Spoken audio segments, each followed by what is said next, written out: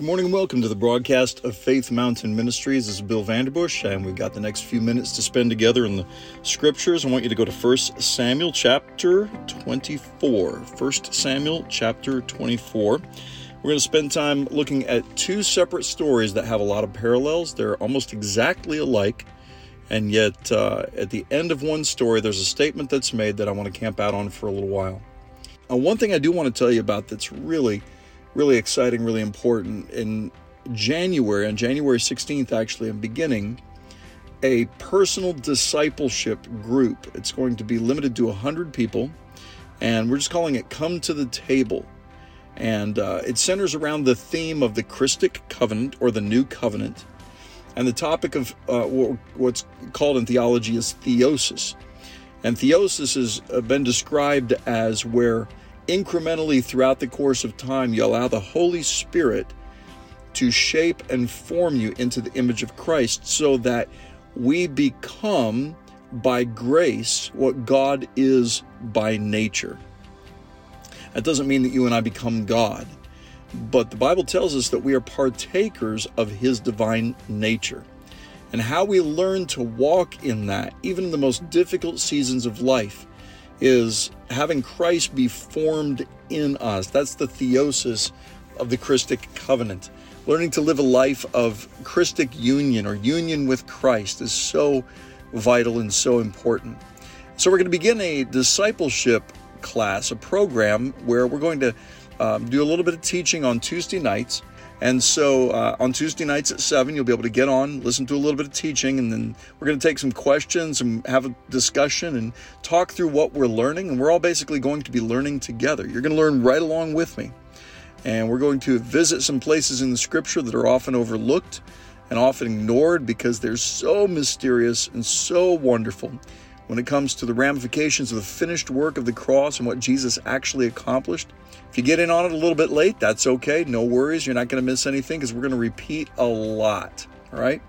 So this will be a great time to also network with other people who are just hungering for more of an understanding of what it means to live in reconciled rest in the heart of the Father, and to know a revelation of union with Christ where there's no distance and no separation between you and God, because of what Jesus has done by the power of the Holy Spirit.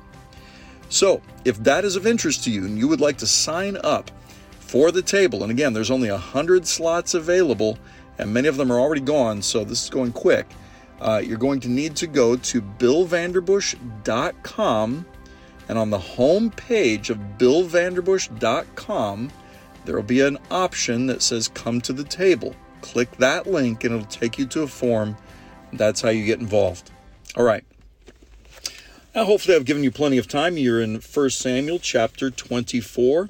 I'm going to read portions of two stories here because there's a lot to read, and it would take me probably 30 minutes to read it all if I did the whole thing. So let me just read a few portions here out of 1 Samuel chapter 24, verse 1. It says, Now when Saul returned from pursuing the Philistines, he was told, saying, Behold, David is in the wilderness of En-Gedi. And Saul took 3,000 chosen men from all of Israel, and went to seek David and his men in front of the rocks of the wild goats. He came to the sheepfolds on the way where there was a cave, and Saul went in to relieve himself. Now David and his men were sitting in the inner recesses of the cave. So I want you to stop for a second and think about this concept. Saul is the chosen king of Israel, chosen by God. Samuel laid hands on him, poured oil over him, anointed him, chose him. And Saul is, even though chosen and anointed by God, has squandered and not stewarded well the anointing and the grace on his life. A lot of things he's done by his own strength and his own ego and his own power and his own might. And now he's actually allowed jealousy to creep in against a young man named David, who that same prophet Samuel has also now anointed to be the next king over Israel. And this is a problem for Saul because according to the way kingship works in the world at that time, a father passes the crown on to his son. Saul's son Jonathan, and David had become best friends. Matter of fact, in chapter 23, Jonathan, in a sense, prophesies to David, said, listen, you are going to be the next king, and I will be by your side. In other words, I will support you in ruling and reigning in what rightfully should be my inherited seat. But Jonathan, thankfully, regarded the word of the Lord, and so he knew that David indeed was going to be the next king over Israel, and he blessed that. But Saul, in his jealousy and in his rage, was pursuing David, and pursuing David for the purpose of killing him and wiping him out. He saw David as a threat, and he didn't regard the word of the Lord, the same word that had told him he would be king without any cause. He didn't deserve any of it, except that he just looked the part and was head and shoulders above everybody else. And yet now the same word of the Lord has told David he's going to be king. Jonathan believes it. Saul would rather kill David than obey the word of the Lord. And that's what we have here. You see Saul grabbing thousands of soldiers and heading off to go find David, basically for the purpose of assassinating him. They come to a cave, and Saul goes in to use the restroom, and now he's within earshot of David. And so listen to what David's men say. And this is in the middle of verse 3. It said, David and his men were sitting in the inner recesses of the cave, and the men of David said to him, Behold, this is the day which the Lord said to you, Behold, I'm about to give your enemy into your hand, and you shall do to him as it seems good to you. And David arose and cut off the edge of Saul's robe secretly. Okay, so the word of the Lord had come to David. I'm going to give your enemy into your hand. But what does that mean?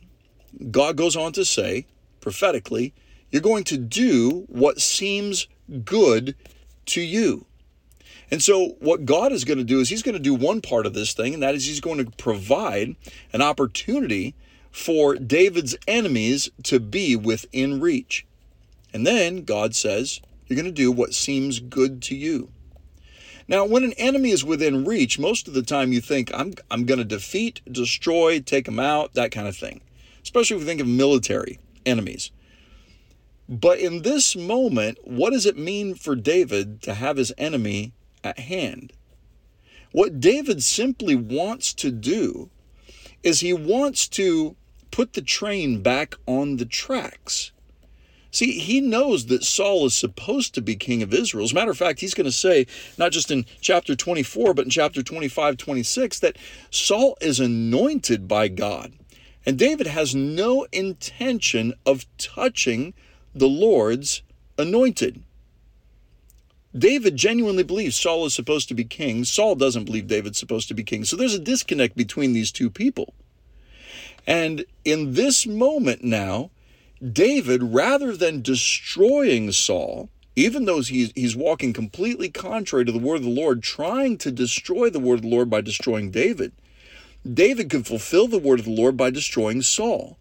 But David refuses to do it.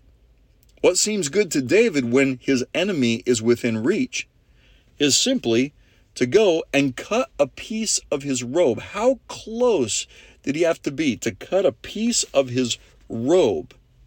And now Saul leaves the cave, and David, in verse 8, says, arose and went out of the cave and called after Saul, saying, My Lord the king.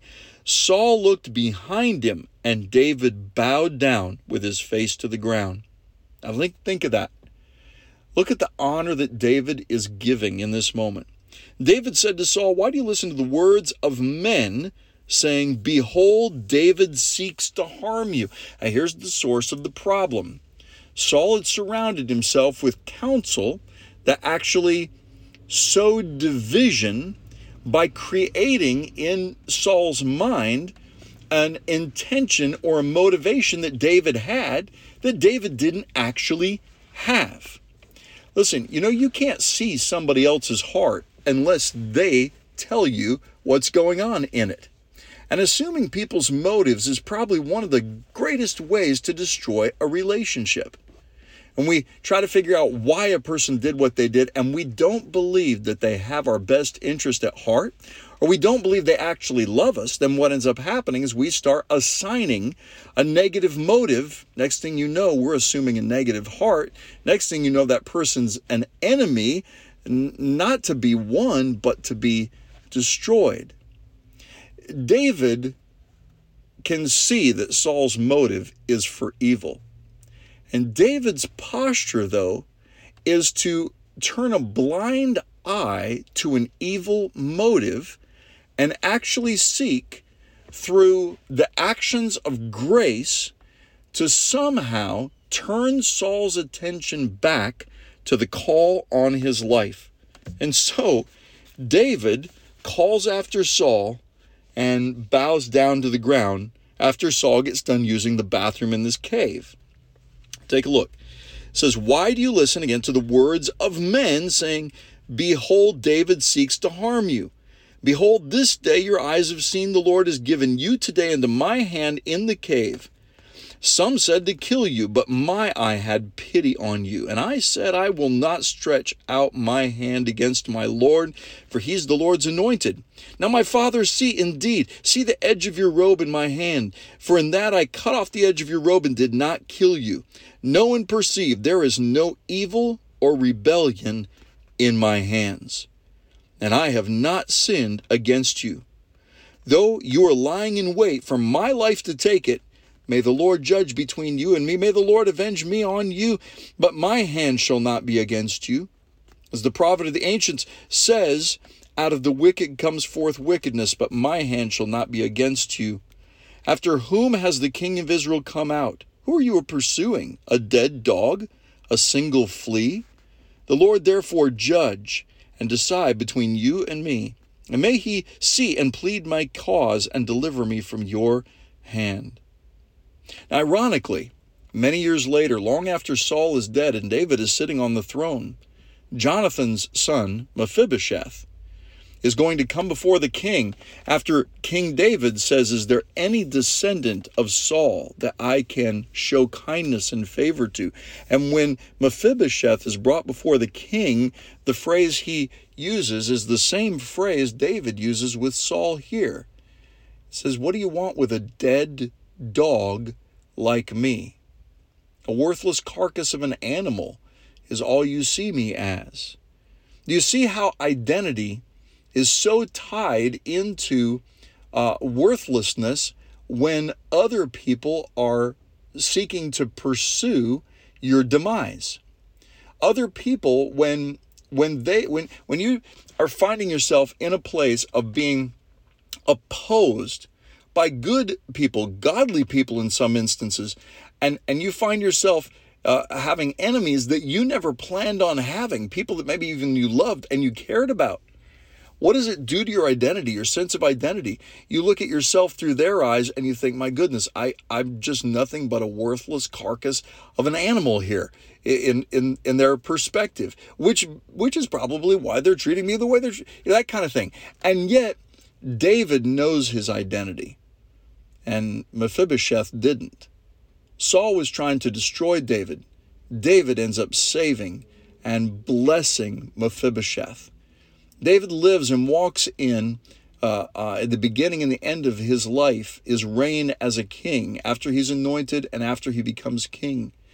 Even though he fell and even though he faced all kinds of crazy temptations and did all kinds of horrible things, he begins and he ends his life showing radical amounts of grace toward people who are standing before him who just don't know who they are. And that's exactly what Saul's facing right now. Saul has lost his identity and he's taken an entire army out against David. And David's like, hey, listen, I'm a dead dog to you. I'm a flea to you. And when David finishes speaking here in verse 16, Saul says, "Is this your voice, my son David?" Says, "You're more righteous than I. You have dealt well with me.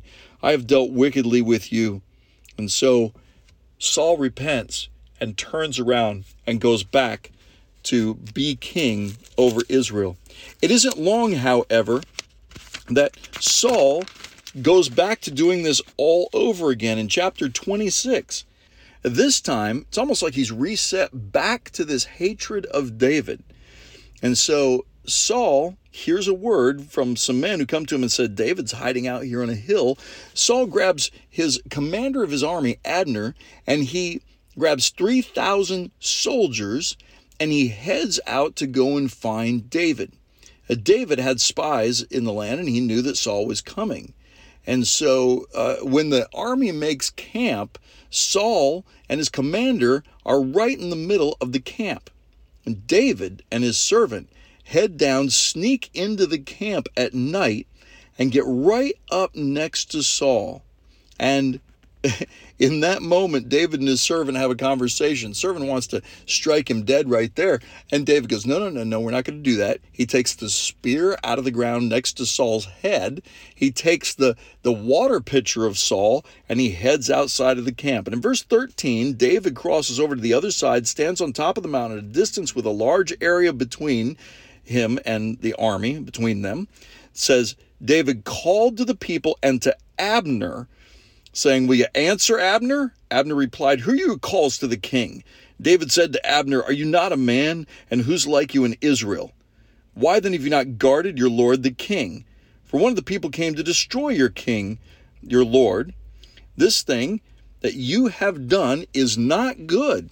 And the Lord, as the Lord lives, all of you must surely die because you did not guard your lord, the Lord's anointed. And now see where the king's spear and jug of water is that was at his head.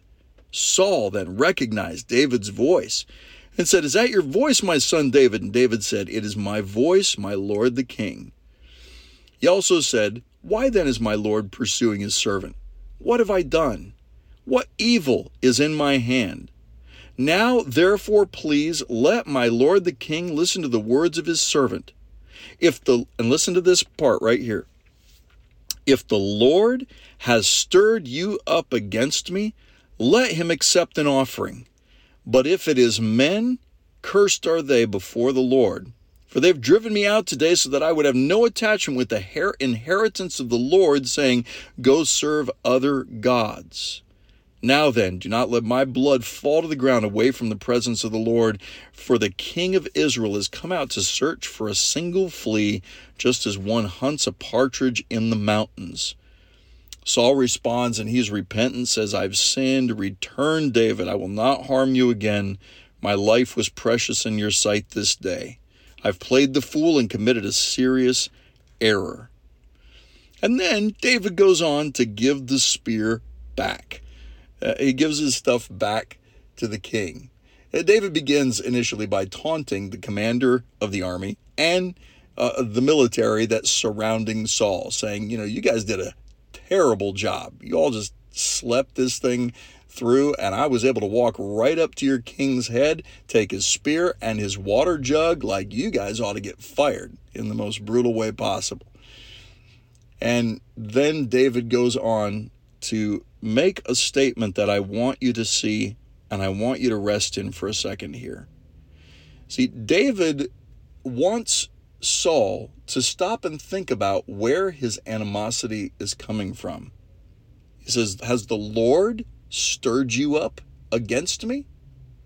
See, if God stirs somebody to confront you, then, hey, there's something that's probably needing to be dealt with in your life.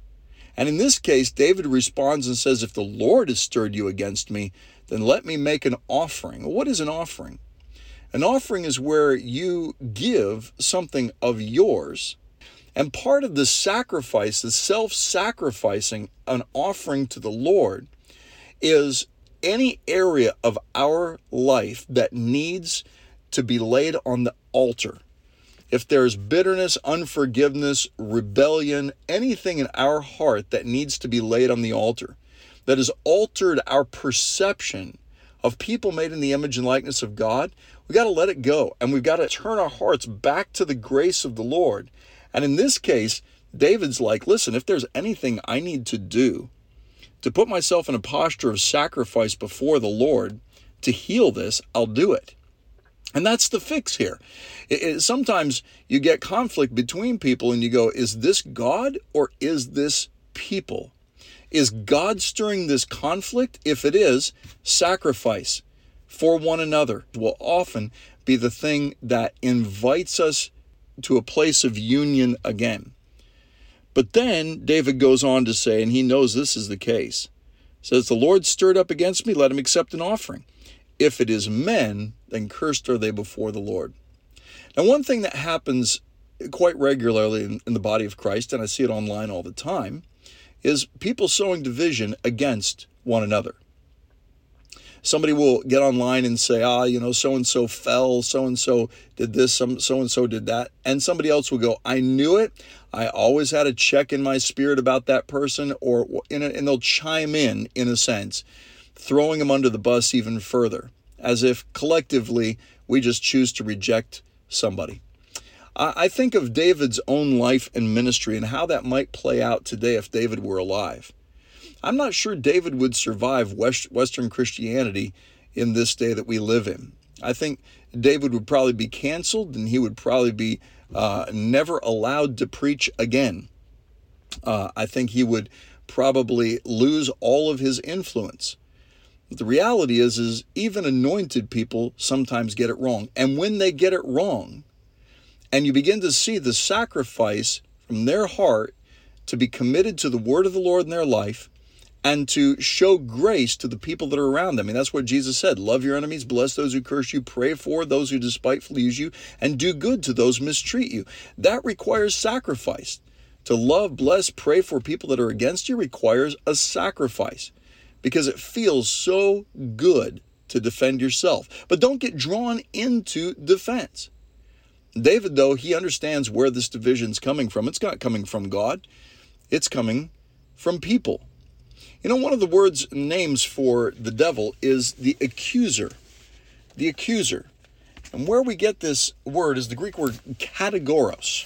It means to categorize. We're going to take and apply a name to somebody and devalue them on the basis of that new identity that we've just given them. To be an accuser of the brethren is the very nature of who the devil is. And God is, and in Christ you see this revealed, he is our glory and the lifter of our head. He heals the brokenhearted, he sets captives free, he gives sight to the blind and raises the dead, lifts the poor from the ash heap. And David understands where the conflict is coming from. And it doesn't matter how many times Saul comes after David, David continually shows grace to Saul. Why? Because Saul carries an anointing of God to walk in what he's walking in. He may not be doing it well, he may not be doing it perfectly, but he's anointed to do something. And at any moment, he could start to do it right. And until such a time that the Lord calls him home, David realizes it's not to me to put an end to Saul's reign. It's up to me to continually encourage Saul to go back to the call on his life and do what you're called to do. And David goes straight to the heart of the matter. He recognizes, hey, this division between you and me and this obsession with you being against me has to do with what people are saying to you.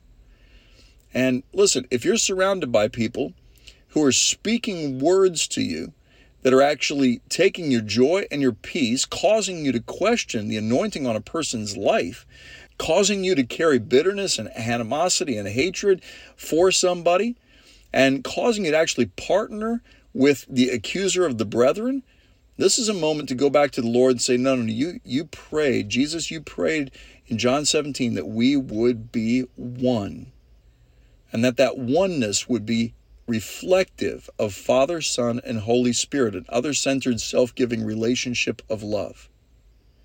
Interesting thing is, when you carry unforgiveness and bitterness in your heart towards someone else, often it becomes very easy to mistake the voice of the accuser for the voice of God. Because when somebody that you're angry and bitter and unforgiving against comes to your mind, the voice of the Lord that says, love your enemies, bless those who curse you, and pray for those who despitefully use you, is not typically the voice that we turn an ear to. It's almost like in that moment we need God to be a judge. And so we look for the voice of someone who is going to be as judgmental as we feel. And that voice of judgment often is the voice of the accuser, not the voice or the word of the Lord. And I would say to you today, maybe you're in the position like with David, where you go, I recognize that there's conflict. I recognize there's division.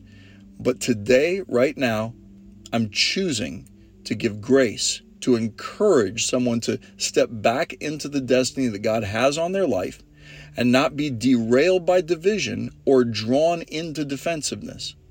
But to find that place, the secret place in the heart of the Father where grace begins to flow once again like a river, that can bring union and unity again. It all really begins with turning our gaze, turning our fixation of our eyes, our focus back on Jesus, and letting Him heal our heart. Take out that root of bitterness in you and remove the unforgiveness from you so that you can walk in peace. As much as possible, the Bible says, walk in peace with all men and holiness, without which no man will see the Lord. Jesus is the holiness that we walk in to see the face of God clearly. And nothing seems to obscure the face of the Lord more than unforgiveness and bitterness and resentment in the heart. So much of this Christian life is learning to let go. And the ability to let go and put things into the hands of the Lord doesn't mean that we deny the circumstances that are happening in our life. It simply means we deny those circumstances the right to dictate how we respond. It's not the circumstances that control me. I'm going to be a person that walks in love no matter what. And that's what I want you to say from your heart. That it's not the circumstances that control me. I'm going to be a person that walks in love and in grace no matter what. Listen, you defend people who need defending. But when it comes to attacks against yourself, this may be a moment where you say, you know what? I'm not even touching it. I just want to pray that that person gets back on track to where God called them to be. And I'm going to do everything I can to ensure that happens, even if the Lord delivers them into my hand. Sometimes that deliverance into your hand might seem like the voice and the word of the Lord coming through you toward them. Maybe they won't hear it right now, but there comes a point in time where they give you a call, and when they reach out to you, now you have a voice to speak into their life. And so you speak the truth in love and watch how the evidence of that grace begins to flow through the words that you speak, the sound that you release. This is especially going to be important this year as we have an election coming up. And an election year seems to be the time when the political and the religious spirit get louder than ever before. And this is a time where we need to have discernment more than ever between the voice of the accuser and the voice of the Lord. And again, if you have judgment in your heart, then you'll turn your ear to listen to the voice of the accuser, because the voice of the accuser can sound an awful lot like the voice of the Lord when you need God to drop the hammer of judgment on somebody. And so at this time, remember that God Himself, the author and finisher of our faith, the one who authored grace, who is by His very nature love, is kind, the Bible says, to even evil and ungrateful men. That's the way He is. It's what He's like. He's the Father who never gives up on His prodigal sons and daughters. And so let's be that. Let's find that place in our heart to never give up in extending grace and extending a revelation of the goodness of the Father's heart toward people, no matter where they are in life, so that we keep the door of invitation open consistently for people to come back and receive the full reward of the spirit of adoption provided for in Jesus Christ on the cross. Hey, thanks so much for listening today. I pray this has been an inspiration and blessing to you, perhaps even a challenge to you.